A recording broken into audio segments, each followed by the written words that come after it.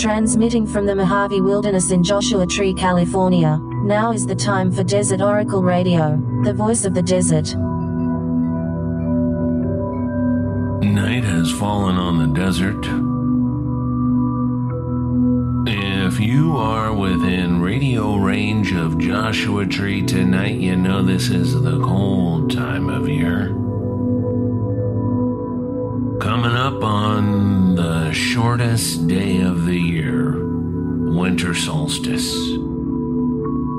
If you want to be outside to mark the moment, which I try to do every year because it's a little more satisfying than just seeing the calendar notification on your phone.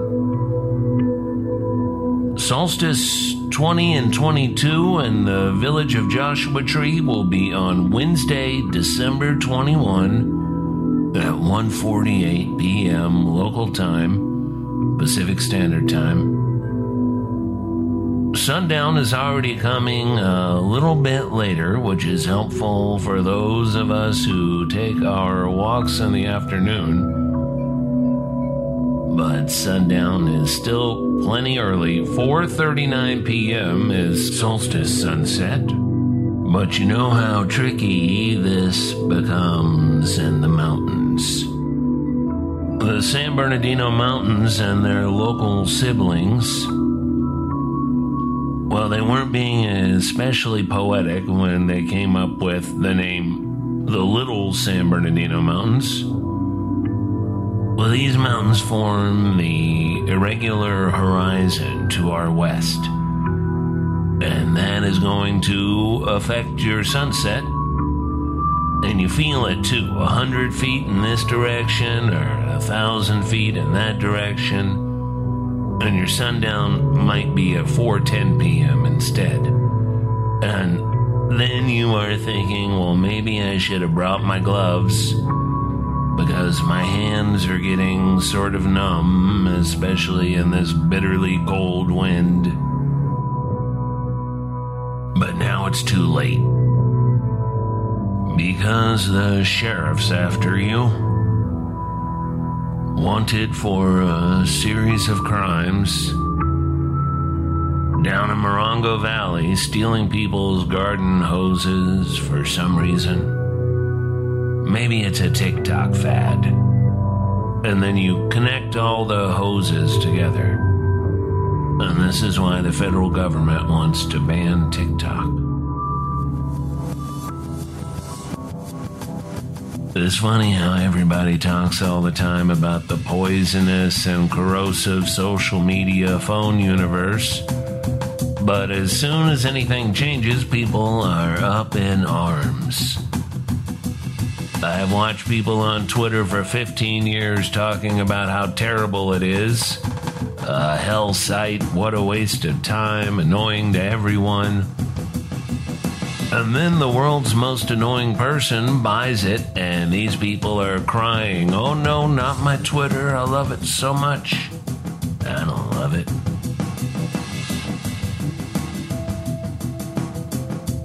I will laugh at its gravesite, if it has one. Speaking of, there was a delightful newspaper article the other day about these high schoolers in New York who decided enough is enough and they started a Luddite club. Inspired by good old Ned Ludd, who smashed up some mechanical knitting machines in a fit of drunken rage back in 1779 in England's East Midlands. By the early 1800s, he had become a folk hero. Part of the growing anger and resentment over the Industrial Revolution. The legendary King Ludd, merry leader of the Luddites. The poet Robert Calvert wrote these lines about Ned. They said Ned Ludd was an idiot boy, that all he could do was wreck and destroy. He turned to his workmates and said, death to machines, they tread It's all right.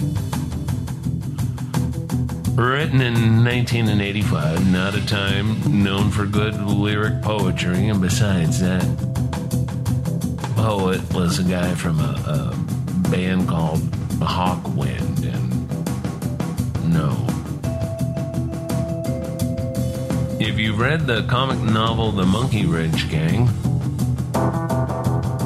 by an occasional park ranger and fire lookout and very popular canceled writer named Edward Abbey, you probably remember that book is dedicated to Ned Ludd. Anyway, a bunch of high schoolers have adopted Ned as their mascot as they try to live a life not entirely dominated by the whims of sociopathic middle-aged billionaires. What does the Luddite Club do? The best thing they do, to my mind, is simply show up at this dirt pile in Prospect Park once a week and hang out with whoever shows up. This alone is revolutionary in 2022 because people are required to maintain lengthy digital communications about absolutely every little thing they do, including meet somebody for a hamburger or drop off dry cleaning. To just show up somewhere expecting that some of your comrades will also show up, and being completely fine if they don't because you brought a book. Well, that's enough to be a Luddite now, which is fine.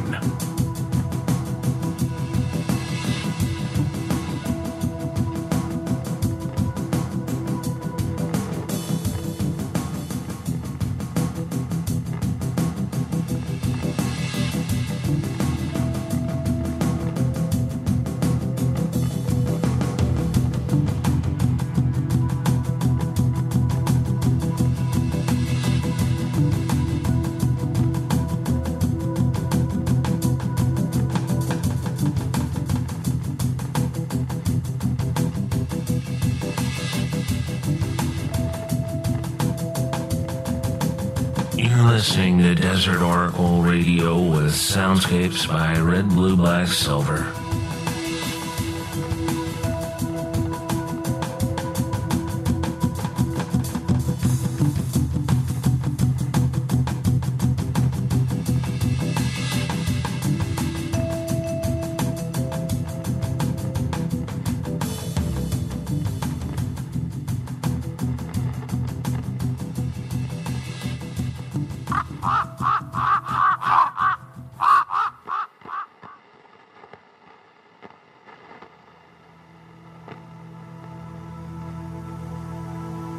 Luddites are generally against mechanical oppression, management and managers, labor productivity, etc. They are allowed to use ice cubes in their drinks and read printed books, allowed to carry a flip phone because all the pay phones are gone now, most of them, nearly all of them.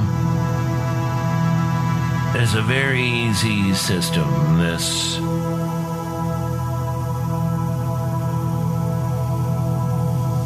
Being a Luddite in the early 21st century. Just make it up as you go along. Like those ravens who pick plastic lids out of the trash to use as little snowboards on a snowy roof. They are not endorsing the widespread use of plastic junk that is exceedingly difficult to get out of our natural environment. But if a big Cool Whip lid is just sitting there on the ground the day after Christmas,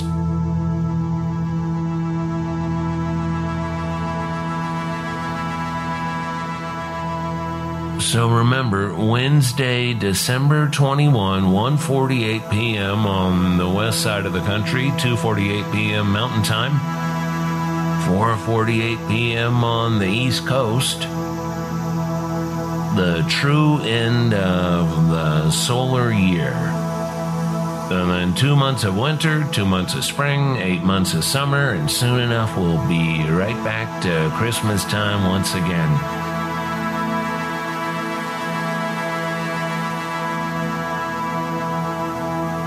Some of us, anyway. I like to remind myself that every winter solstice might be the last one, for me anyway. And that with each passing year, it becomes increasingly likely, so we might as well make the best of it. As for those Luddites in Brooklyn, one of them told the newspaper she dreamed of throwing her phone in the Gowanus Canal, which is one of the filthiest canals on Earth, with something like 20 feet of toxic sediment sludge beneath that oily little sewage stream. A writer I used to work with once spent a cold winter day standing over that toxic sludge watching a dolphin die. The dolphin got stuck in the filth and was too sick to get out. And that's the worst Christmas story ever. Would be better if it had a ghost component. Ghost stories were made for Christmas time. Maybe that dolphin's still out there, splashing through that filthy canal, little bells ringing.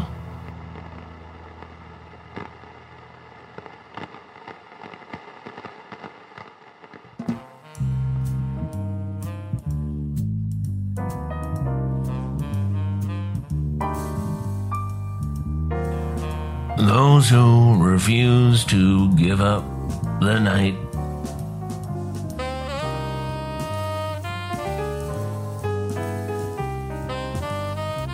it's a work day. After a couple of very late nights, I still love the morning triumph of a dawn subway in moderation.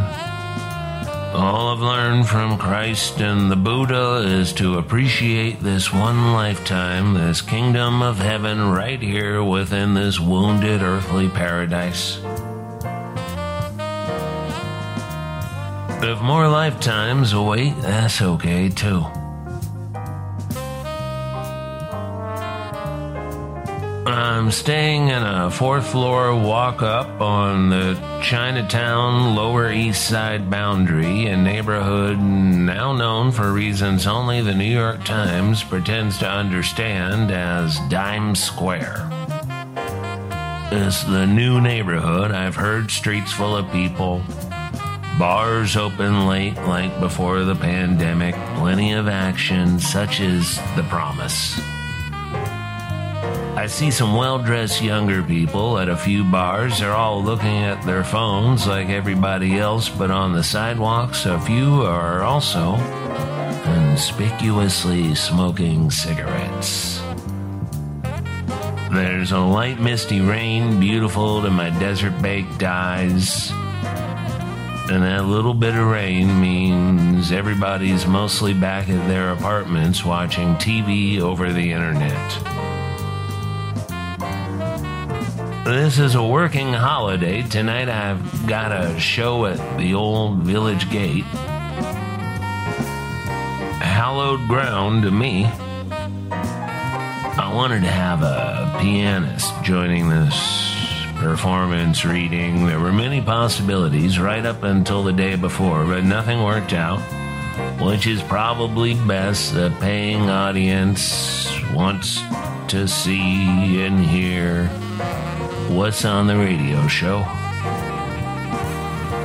I drank more coffee and looked down on Canal Street, down at the Chinese laundromats and the jitney bus depots, down at the maniac who yells in great bursts of incoherent anger until he tires out and rests for an hour or so. There's a fire station nearby, and the terrible sirens periodically blare to remind me it's a big city full of emergencies all the time.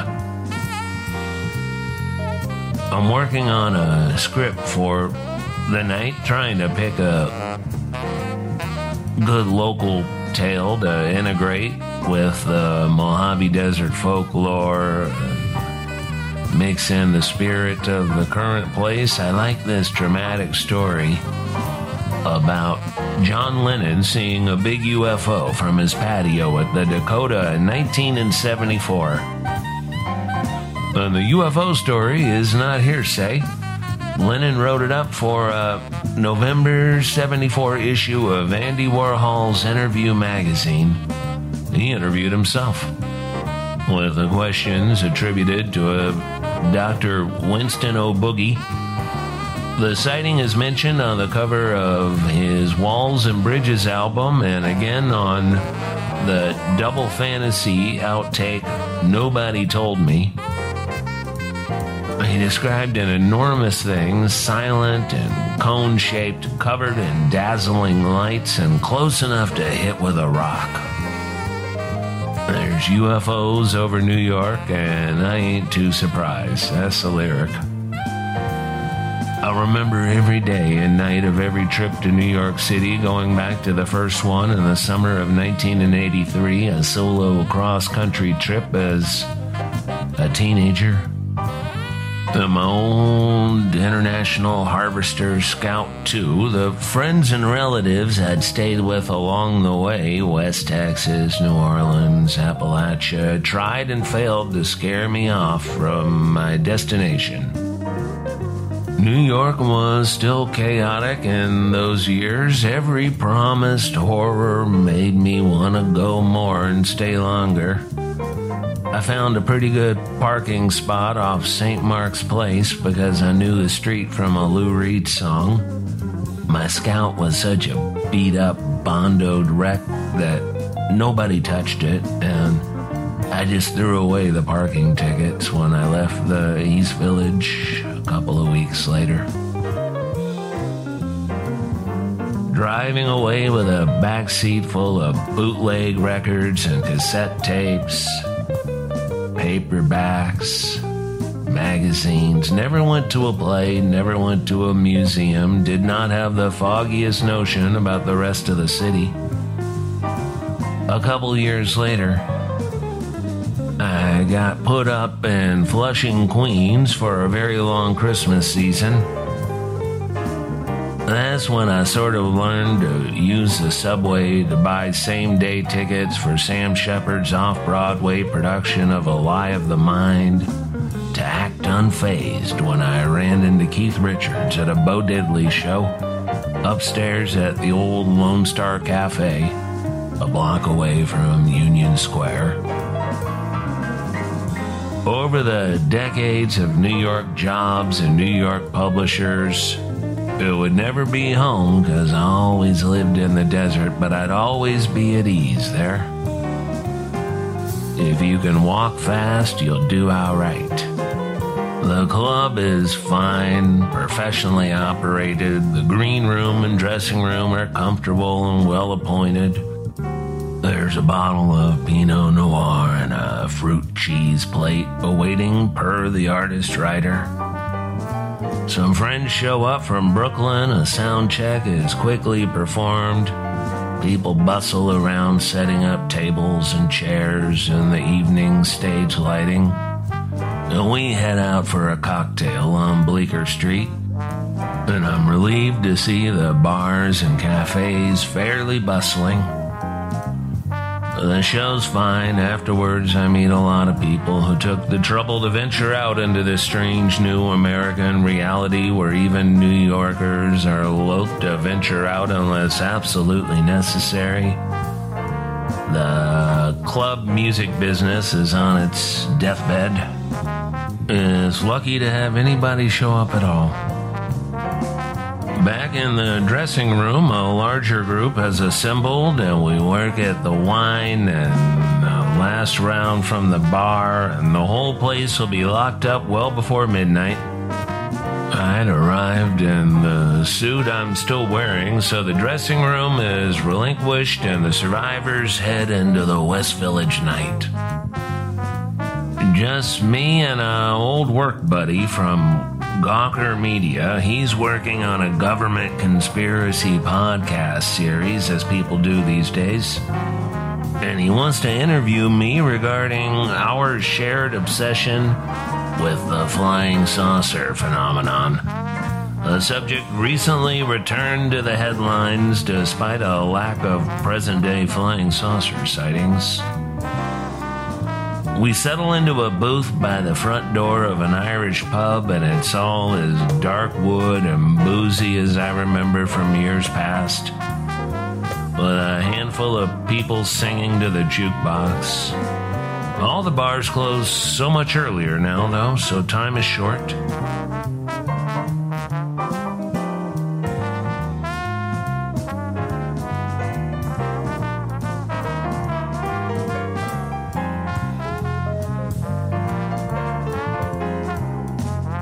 Last call, we finish up drinks and more or less finish the conversation. That's when a tall and lanky blonde character joins our party of two. He's from Poland, and he looks like one of Butch Cassidy's gang from the movie. And he easily convinces us to have another Guinness in the park around the corner. It's a scene I've enjoyed 100 times before, mostly when I lived and worked in Eastern Europe. The garrulous ones are unwilling to give up the night just when things start rolling. The newcomer insists on buying the Guinness cans, best enjoyed in a glass, and we find a park bench. The talk is of poetry, literature, graffiti. That's what he does, our Polish friend. Joseph, was that his name? Graffiti on the subway bridges in particular. His phone is full of pictures of these absurdly dangerous art stunts.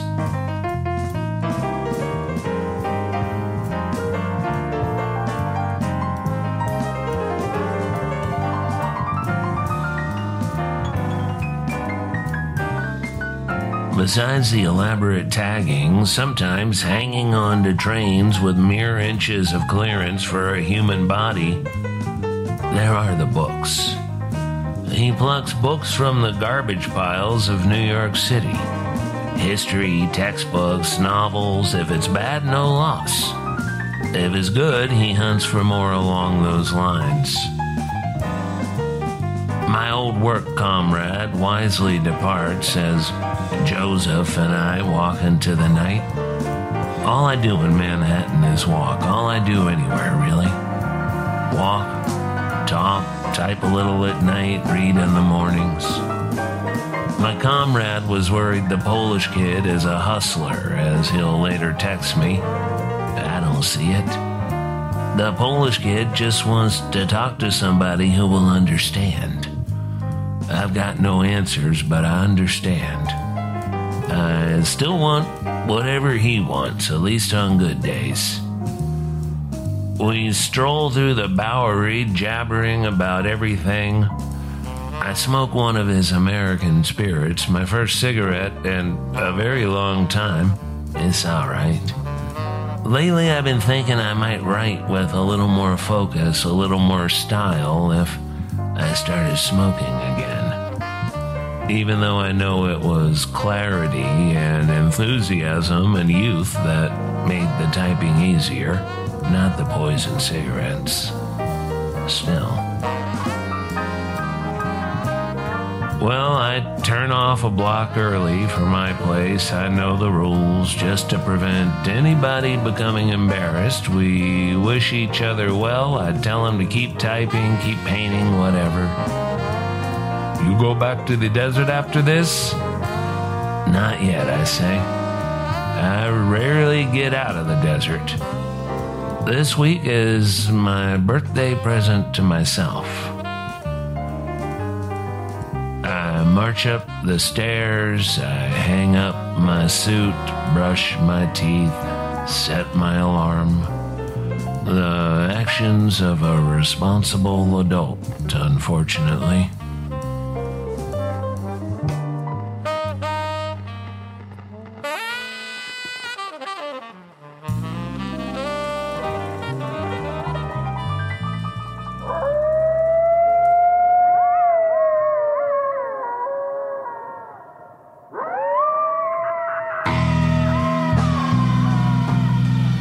Thanks to Vuk Markovich and his post-bop disciples, live from Club Madost.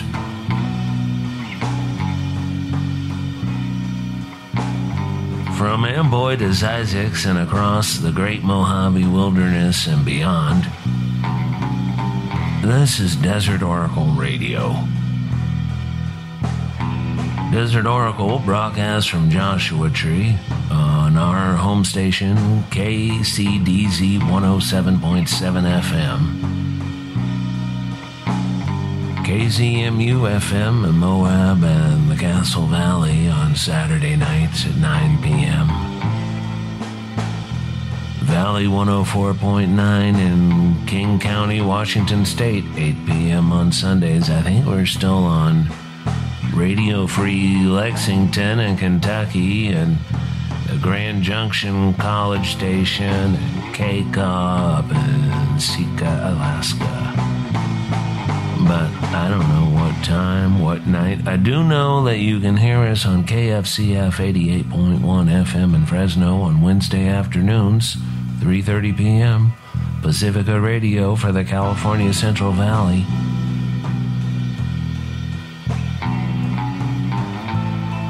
Somebody should put us on the community radio station in Brooklyn so the Luddite Club can listen in on their AM/FM clock radios. The Realistic brand from Radio Shack. Thanks for listening. And if you've always wanted to throw a few dollars towards the creation of this radio show and our other Desert Oracle projects, which are all part of a long-term, unintentionally nonprofit operation, just go to our website, desertoracle.com, and click Become a Patron.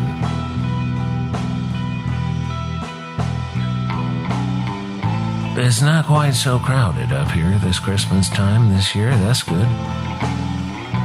The fad might be over. That's good. Good night from the voice of the desert.